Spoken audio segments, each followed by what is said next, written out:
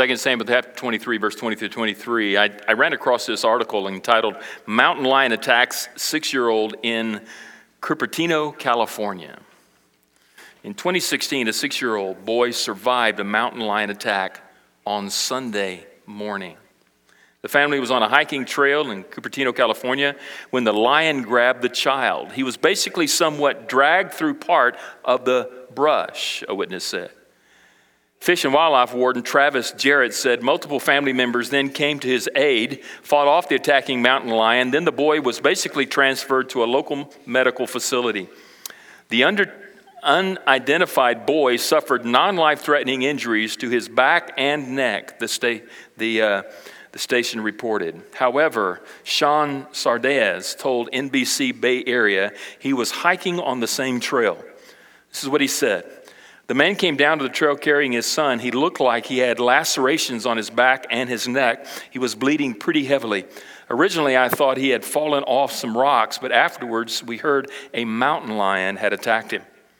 We know what they're up to, and we know why they're up there. If you live in these hills, you kind of expect it, said Santa Clara County Sheriff Department spokesman Sergeant Curtis, who told the press. It's hard to imagine living in an area where you can expect to meet mountain lions. And none of us in Wichita or the surrounding area live where we can encounter these ferocious beasts. But I would imagine that on your journey to church this morning, you did not have on your schedule or your agenda encounter a man-eating lion on the way. I know some of us like to plan our work and work our plan, but that was not a part of your plan. Why? Because most of us do not schedule these kinds of catastrophic encounters. We just don't look forward to them. We don't look to them. We don't place them on our calendar. We don't place them on our agenda. We don't put them in our little cell phones so we have reminders. Encounter man-eating lion at 10 o'clock on Sunday morning on the way to the church. You just don't do that.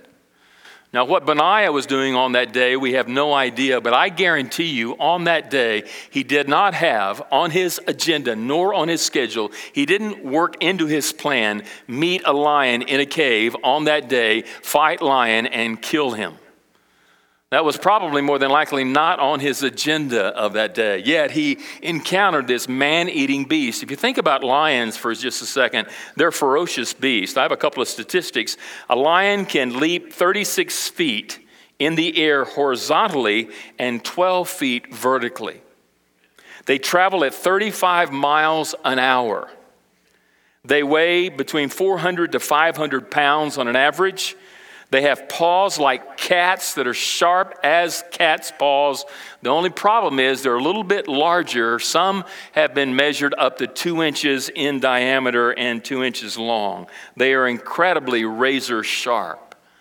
And when Benaiah entered into that cave on that day to encounter this man-eating lion, who many believe was threatening the local villagers there and sort of looking at those that traveling to and from the city as sort of happy meals, so to speak, it was time to confront the lion and kill the lion. And so we see where Benaiah then chases the lion into a pit and on a snowy day kills the lion.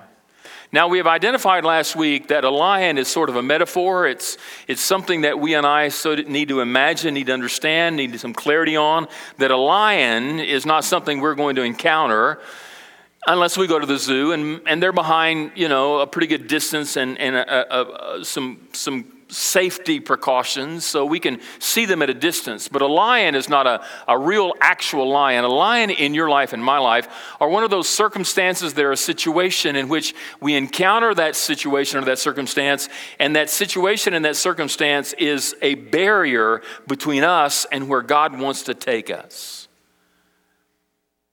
You see, God was acting in Benaiah's life, and he was taking him from where he was to where God wanted him to be. And as a result of that, the path to accomplishing what God wanted to do in Benaiah's life was in the pit on that snowy day to confront that lion and to kill him.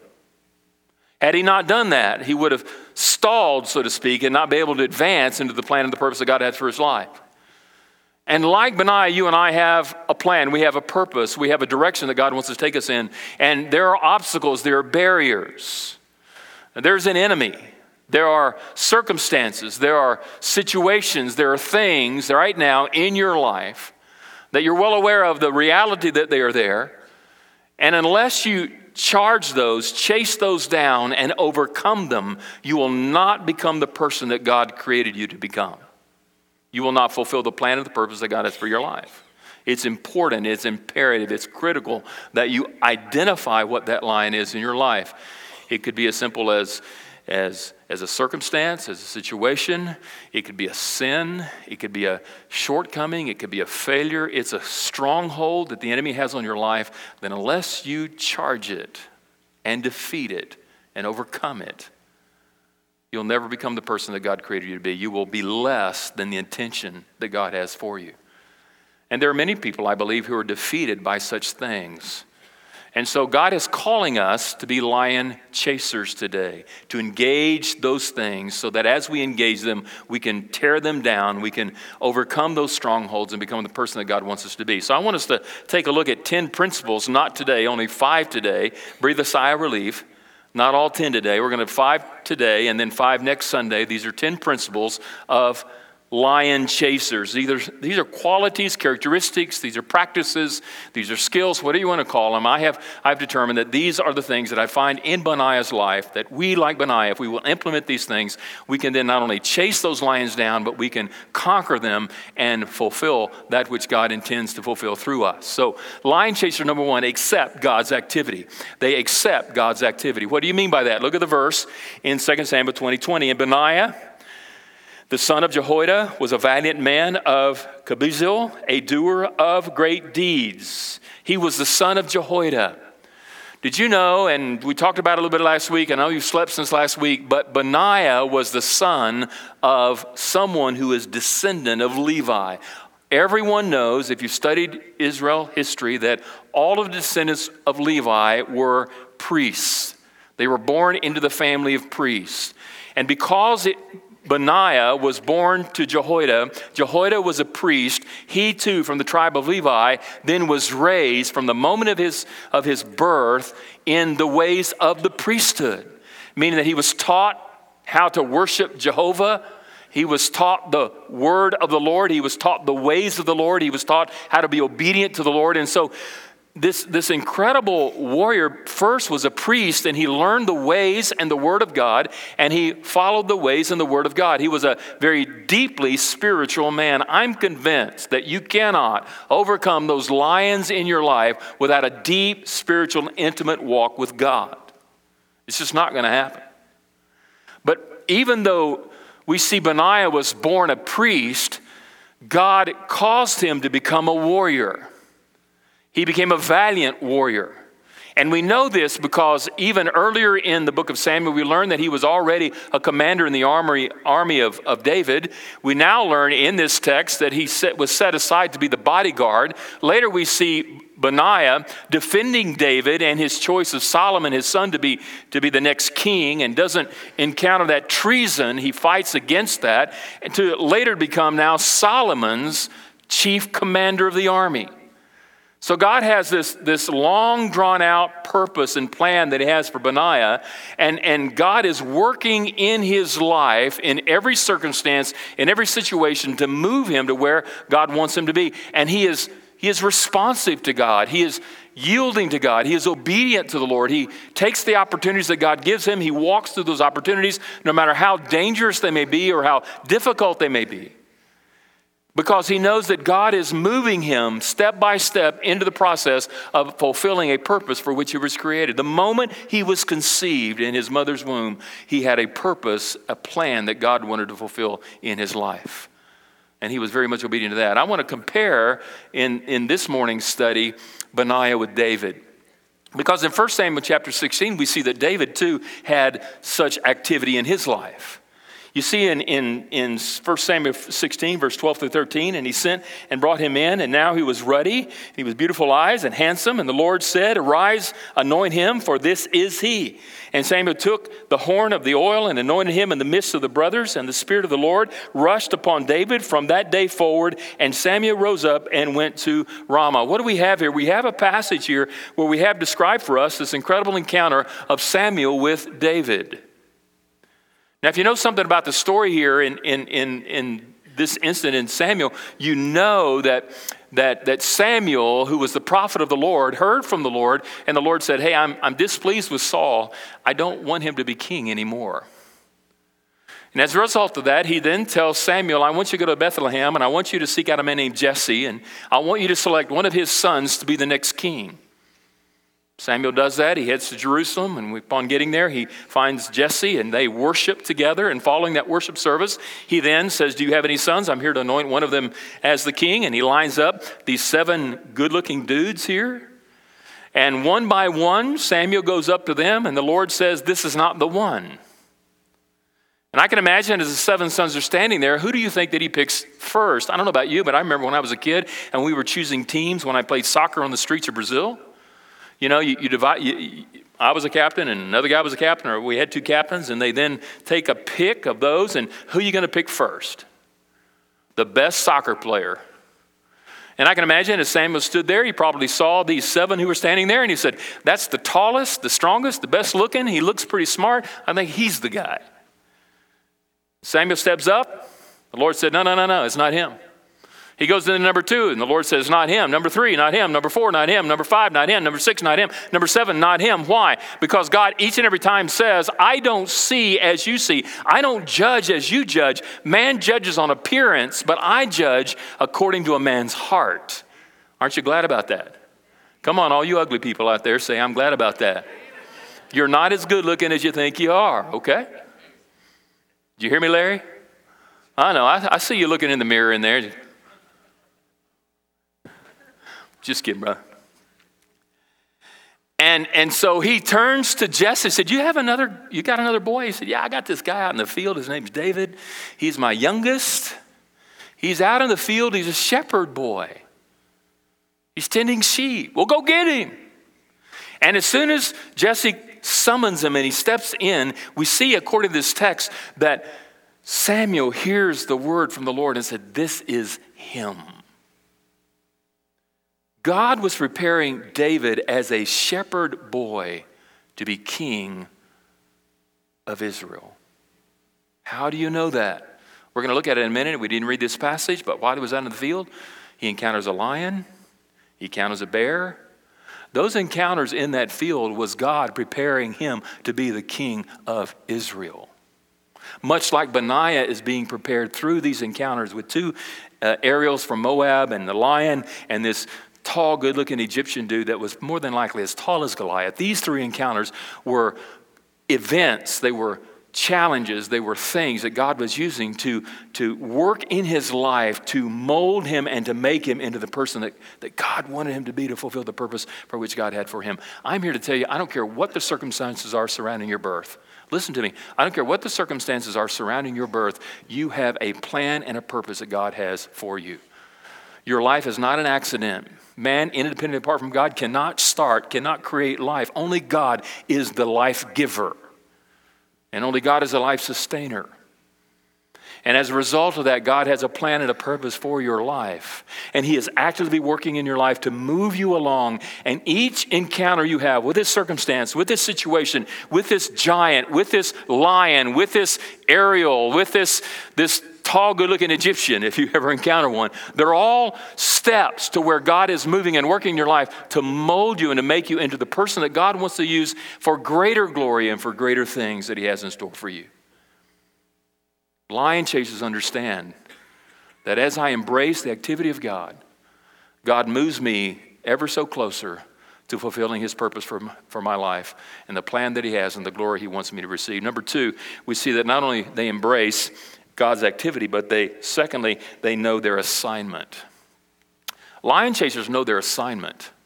It's interesting how we see in 2 Samuel chapter 23, where once again we read the same text, that he struck down 2 Ariels of Moab, and he also went down and struck down a lion in the pit of a day when the snow had fallen, and he struck down an Egyptian.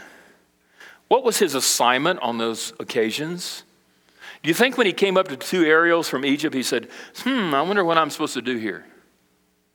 I mean, these guys, did you know the word Ariel also means lion-like men? These men were like lions. They were fierce competitors. They were not only fierce competitors and champions, but they were men who were the enemy of Israel. And when he encounters these, he doesn't say, I wonder what God wants me to do with this. Let me pray about it a little bit. Let me search for God. No, he engages the enemy. There's no hesitation on his part. Why? He knows his responsibility. He knows his assignment. Many scholars believe that the lion that was hiding in that den, in that pit, was a lion that was driven there by famine because it was a wintry, snowy day. It was a time of winter in the season. More than likely, fresh meat was scarce. Maybe the lion was a little bit lazy and slow. Maybe he didn't have a lioness. Did you know that the lioness is the one that does all the hunting? Did you know that, ladies? Yeah, you didn't know that. Maybe that's why it's so true to life today. Anyway, so we got a lion who's in a den, who's hungry in a wintertime. And he finds himself now having to defend maybe the tribe or maybe the village where this lion is sort of camping out looking for fresh meals. Maybe like, Burger King, I'm going to have it my way today. And I'm going to prey on humans because they're easy targets. I mean, they're no match for a lion. So it's an easy target and it's an easy meal. And so his assignment is to what? Is to kill the lion to defend the townspeople. When he encountered this Egyptian, who's handsome, by the way, I don't know really what that means, why that's important here, but he's a handsome dude. Just goes to show you handsome people die just like ugly people. I don't know. But he's handsome, but he is tall. He's more than likely, 9 feet tall, much like Goliath himself. And as a result of that, he is a guy that more than likely has been hired to be an enemy. There was nothing going on between Israel and Egypt at the time, so many believe that he was more than likely a hired warrior to engage against Israel by someone who hired him. And so he was a combatant. He was an enemy. He was there not for friendship or for collaboration, but as an enemy. And you think he said, I wonder what my responsibility is to face this Egyptian, because if I don't face him, guess what? He's going to wreak havoc probably on someone else. And so he knew his responsibility was in the Ariels, in the lion, and in the Egyptian. His responsibility is to do what? To be who God made him to be, a warrior priest, a spiritual warrior. Do you get where I'm coming from? We are spiritual warriors. That's our responsibility. That's our assignment. We are spiritual warriors who engaging in a spiritual enemy, and we, in that process, are to fulfill our responsibility and engage whatever it is that comes between us and what God wants to accomplish and fulfill, not only in our lives, but in the lives of others. It's our responsibility. It's our assignment. Notice in 1 Samuel chapter 17, we see this interesting thing that David knew what his assignment was. Jump into 1 Samuel 17. You know the story. After he was anointed king, what happens? Well, he's out of the field, and his brothers are engaged in war. And there's a battle going on between Israel and the Philistines. And we're familiar with this story since we were children, right? The Philistines are gathered on one hill, and the Israelites are gathered on another hill. The line has been drawn in the valley below, and they're supposed to come down and supposed to engage in warfare. And each and every day when they line up on their hill to run down into the valley to engage in battle, they stand there, ready for battle, if you can imagine that, ready to charge, when all of a sudden a giant named Goliath steps out from the Philistine army, walks down to the hill and challenges Israel to produce a champion, and to the victor go the spoils. We're going to battle out one-on-one, and whoever wins is the victor and gets all the spoils and conquers the land. Now, this guy is 9 feet 9 inches tall. He is dressed to the hill. I can't think of any any football player you may, Mean Joe Green, I don't know, use your imagination. I mean, he was the first football player that was dressed similar to a football player today, except what he had on wasn't some plastic stuff. It was made of iron and metals. Some believe that just the coat that he wore weighed 175 pounds by itself. The spear was, 20 pounds or something. It was tall. It was big. He had a guy who carried his shield for him. It was so tall. And here he steps out, this giant of a Goliath guy, and he mocks God, and he mocks God's people, and he challenges them to a fight. And the Bible says that not only Saul, but all of his army were greatly afraid. They were afraid. And so David, is sent by his dad to take food to his brothers out in the field, and he shows up about the time they're all lining up, and he hears Goliath come down, and he says, what's wrong with you people? Why don't you do something about it? And so word gets back to Saul.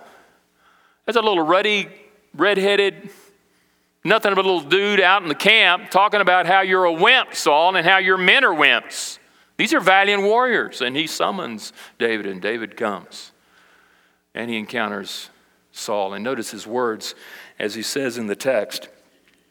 When the words that David spoke were heard, they were repeated them to Saul, and he sent for him. And David said to Saul, let no man's heart fall because of him. Notice how he knows his assignment. Your servant will go and fight with the Philistines. Do you think David was well aware of his assignment? You think he knew what his responsibility was? I mean, he wasn't one of the warriors. He wasn't one of the soldiers. He wasn't there doing battle. And yet he came to deliver food. And all of a sudden he says, I know now what my assignment is. I know what my responsibility is. It is my responsibility. It is my assignment from God to go encounter this Goliath, this Philistine, and to defeat him so that the people of God can no longer be afraid. You have an assignment. You have a responsibility. Philippians 3:14, Paul knew that. He said, brothers, I do not consider that I have made it my own, but one thing I do, forgetting what is behind and straining toward what lies ahead. I press on toward the goal to the prize of the upward call of God in Christ Jesus. I press on.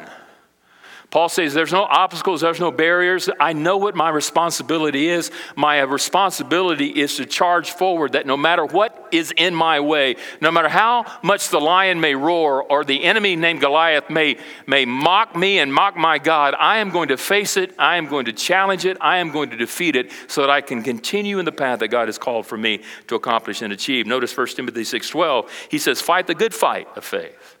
Paul acknowledges that it's about a fight. In 2 Timothy 4:7, he has said, I have fought a good fight. I have finished the race. I have kept the faith.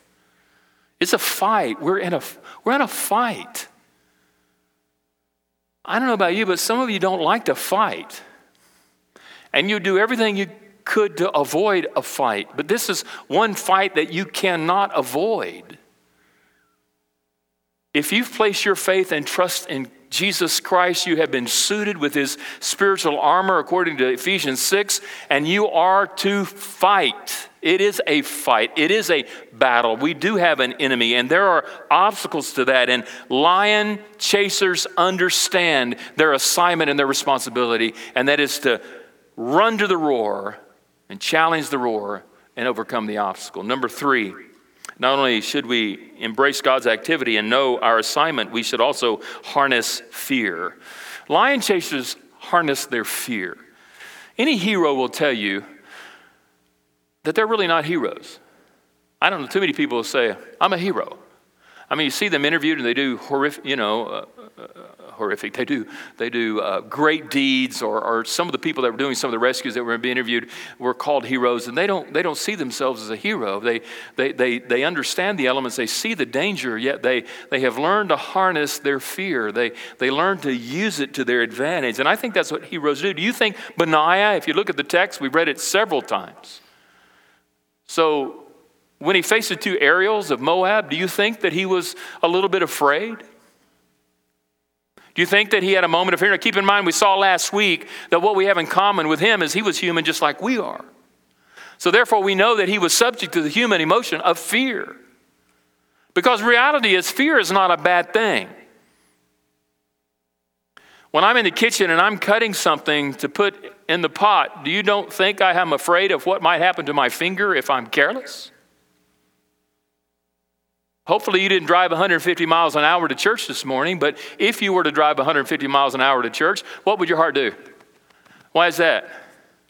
Well, first of all, there's a police officer, but number two, you might die. There's fear. Why wouldn't you jump off the Eiffel Tower? Because fear is a good thing. It's not a bad thing. God made us with this emotion called caution. But sometimes if we're not careful, we become paralyzed by way too much caution, and we allow fear to dominate our emotional state because we see the aerials, we see the lion, we see the Egyptian, we see whatever it is that's there, and we know that unless we run to the roar and challenge that roar and challenge that lion that's in our path, that's obstructing us from going on with God, unless we do that, we can't go on with God, and we're afraid. That's why the Bible says that Satan is like a roaring lion seeking whomever he may devour. He roars. Why does a lion roar? I'm king. I'm dominant. You're weak. I can beat the snot out of you if you challenge me. And so fear needs to be harnessed. I think that's what Benaiah learned. He learned it with the two aerials from Moab. Don't you think his confidence became stronger? And then he went into the den of a lion, a hungry, starving, dark dungeon to confront a lion. Now remember, he didn't have any AKs. He didn't have any 50 cows. He didn't have any of those kind of equipment. What do you think he had? It was hand-to-hand combat. How can you say that? He might have had a sword.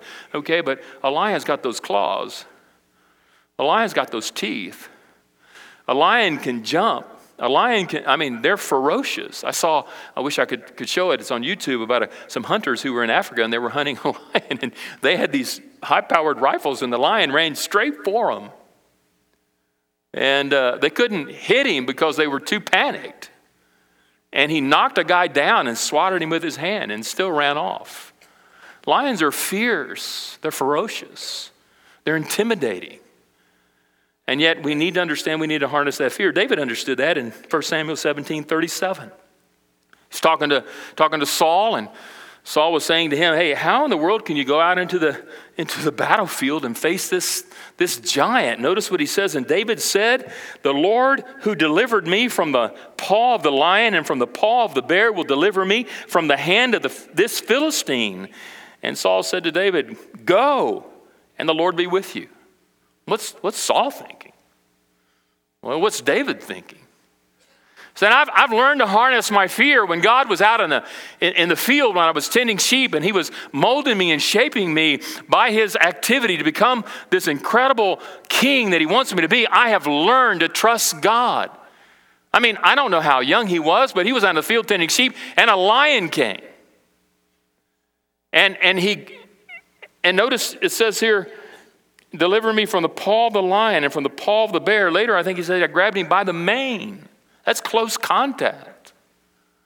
The bear came to feast on his sheep, and he overcame the bear and slaughtered the bear. And he learned, do you think he was afraid of the lion and the bear as a young kid out watching his dad's sheep in the field by himself? Absolutely. So what caused him to think that I can go in and confront this Goliath when all of these great, valiant warriors of Saul and all of their accolades and all their conquering and all their achievement wouldn't go down? Why did he think he'd do that? Because he was able to harness his fear and go out in the power and the strength of the Lord and confront the enemy. Notice what the text says for us in Isaiah 41. You are my servant. I have chosen you and not cast you off. Fear not, for I am with you. Fear not, for I am with you. How do we learn to harness our fear and knowing that the Lord is with us when we run to the roar? Because there's a beautiful passage in 2 Timothy 1, 6 and 7. Give me the next slide. I think it's on there. It should be. Listen to 2 Timothy 1, 6 and 7. Paul writes, for this reason, listen, I'm reminding you, fan into flame the gift of God. What is the gift? The Holy Spirit. Fan him into flame, which is in you through the laying on of my hands. They had received the gift of the Holy Spirit upon their conversion. Fan into flame this incredible gift, which is in you through the laying on of my hands.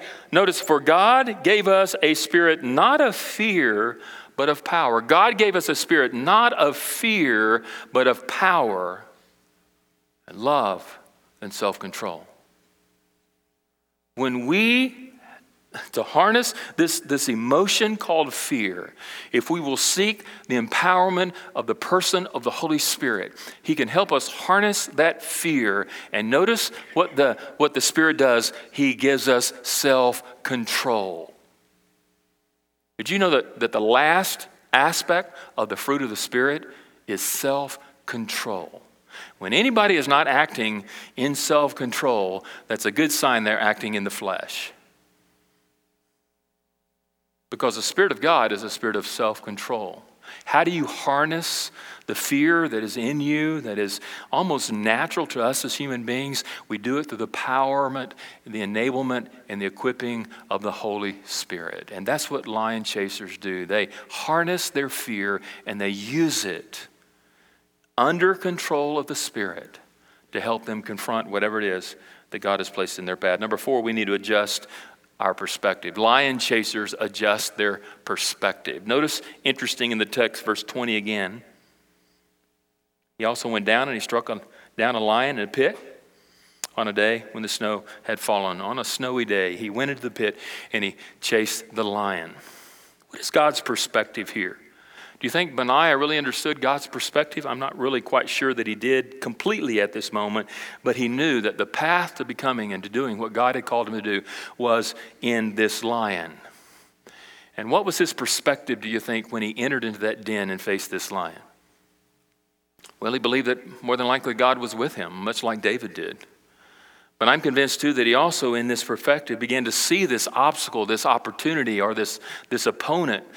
He began to see it from God's perspective. You see, God was allowing this or either causing this to happen so that through this, God can mold him and shape him into the warrior that he needed to become so that he can become the bodyguard of the king and eventually the commander of the army of Solomon.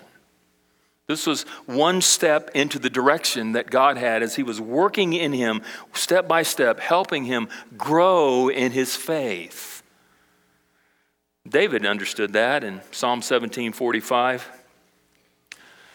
Saul, you know the story, he said, dude, okay, you're going to go into battle with Goliath. Let me give you some of my armor because you can't go in there dressed like that. You're dressed like a shepherd boy. And he dressed David in all this armor. And David was young and not as, buffed as maybe Saul was. And so he walking around in that, and it was awkward. It was heavy. He said, I can't go into the battle with this. I've got to go into battle with what the Lord gave me. And he stripped that off, and what did he do? He went and got 5 smooth stones. And David said to the Philistine, as he did, come to me with a sword and with a spear, with a javelin, but I come to you in the name of the Lord of hosts, the God of the armies of Israel, whom you have defied. This day the Lord will deliver you into my hand, and I will strike you down and cut your head off. Wow.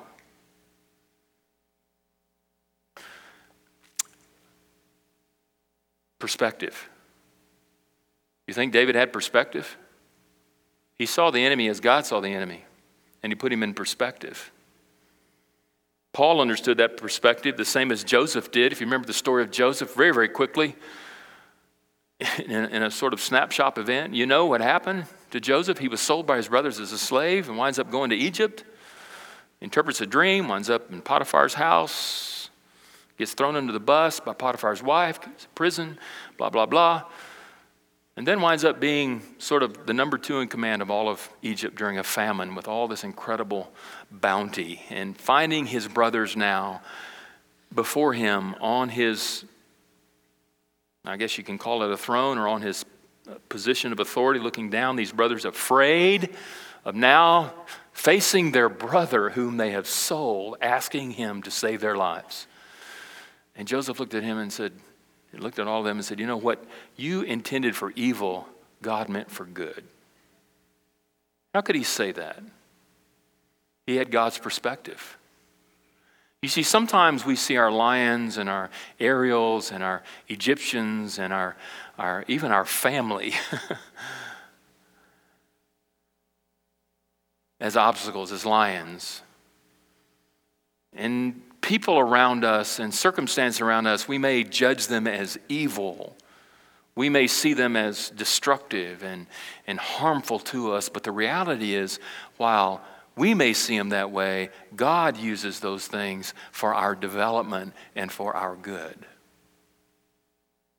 And too often what we are praying is, Lord, release me and relieve me from this difficulty, from this lion. But instead we should be praying, Lord, give me strength to encounter the lion. Romans 5:3-4 says, not only that, but we rejoice in our suffering. How can he say that? We rejoice in our suffering. Romans 5:3-4. Not only that, but we rejoice in our suffering, knowing that suffering produces endurance, and endurance produces character, and character produces hope. What is difficulty and danger and all of these things? What does this have to do? It develops our character. You grow more by difficulty than you do by ease. Isn't that true? Romans 8:28 said, and we know that for those who love God, all things work together for good for those who love God and are called according to his purpose. I don't like that. I don't know about you, but all things?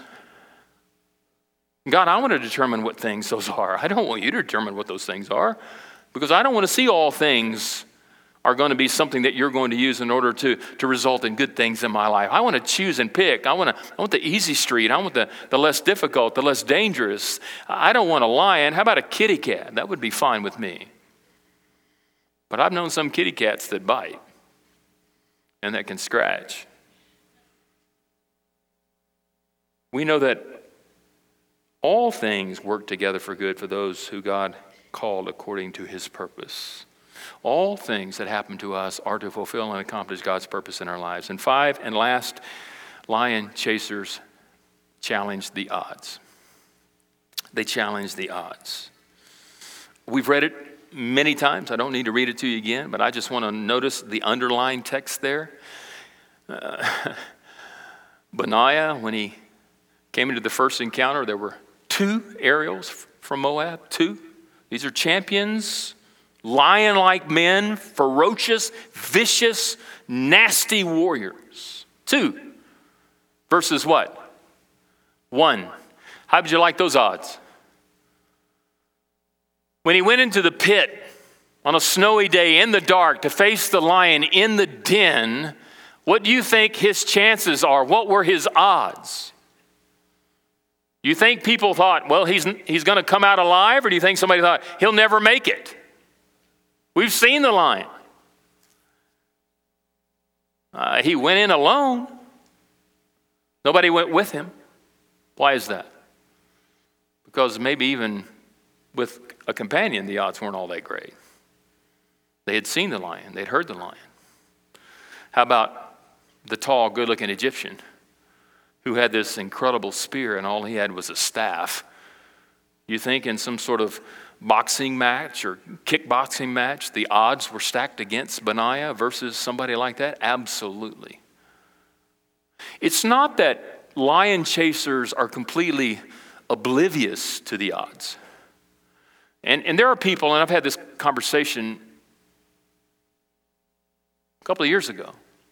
Somebody told me that their responsibility was to knock down the dreamers and the visionaries and bring them back down to reality. Because those visionaries and those dreamers, they make us jump off the cliff, and they don't consider we're here to ground them. If you have anybody like that, you need to run from them. Really. Don't make them your best friend. And don't tell them what God has communicated to you. And because, they'll say, you can't overcome that lion. You can't defeat that Egyptian. You can't take on those 2 aerials from Moab. They're too big. Look at the odds. You can't make it. It's not likely you're going to survive. You're not I think Benaiah knew that the 2 aerials, he was outgunned and outmanned. Don't you? I mean, he could see it. He's not stupid. I think going into the den and facing the lion, he knew what he was facing. He could hear the roar. He could see the teeth. in the twinkling of the skylight bursting through the den. And when he faced the Egyptian, you don't think he saw that spear and that he was looking up to this guy? I'm going, oh my soul, what have I got myself into today? He knew what the odds were. And he calculated those odds, but yet he knew his God. Because you and I, independently apart from God, do not stand a chance. David knew the same thing. I mean, if you take a look at in 1 Samuel 17, 40 and 43, then he took his staff in his hand and chose 5 smooth stones from the brook and put them in the shepherd's pouch. His sling was in his hand, and he approached the Philistine. Now, if you can imagine, he went to the brook, he got 5 stones and put them in his pouch, and took his slingshot, and he stepped out from, they're facing Israel, okay? Philistines. He comes down, he challenges. David steps out and he walks all the way down. Do you think as he was making his way down to that valley, he didn't see that giant grow the closer he got? I mean, from a distance, he was like this, and the closer he got, he started growing. I mean, this dude's 9 feet 9 inches long, tall. Boo! And he's looking up like that. Can you imagine soldiers, warriors, Israel, as he was walking down, they were saying, I'll give him 100 to 1 odds he won't make it. Nobody thought he would make it back. I mean, if you were there, would you think he was going to make it back? Seriously, be honest. No way. This little fellow's nuts. He's not going to overcome this Goliath. I'm not going down there. What's he doing going down there? And all he's got is 5 smooth stones and a slingshot. He's crazy. This guy is dressed to the hilt. The odds are stacked against him. Don't you think David knew those odds when he went down there? Goliath knew the odds. It says in verse 43, 1 Samuel 17, and the Philistine said to David, am I a dog that you come to me with sticks? He said, this is going to be easy, man. You're going to be toast here in just a minute. I'm going to squash you like a bug. You're a gnat on my face. And that's it. His overconfidence got him in trouble, didn't it? 1 John 4:4 said, little children, you are from God and have overcome them. For he who is in you is greater than he who is in the world. He who is in you is greater than he who is in the world. Another passage, 2 Corinthians 10:4, for the weapons of our warfare are not of the flesh, but have divine power to destroy strongholds. They have divine power to destroy strongholds.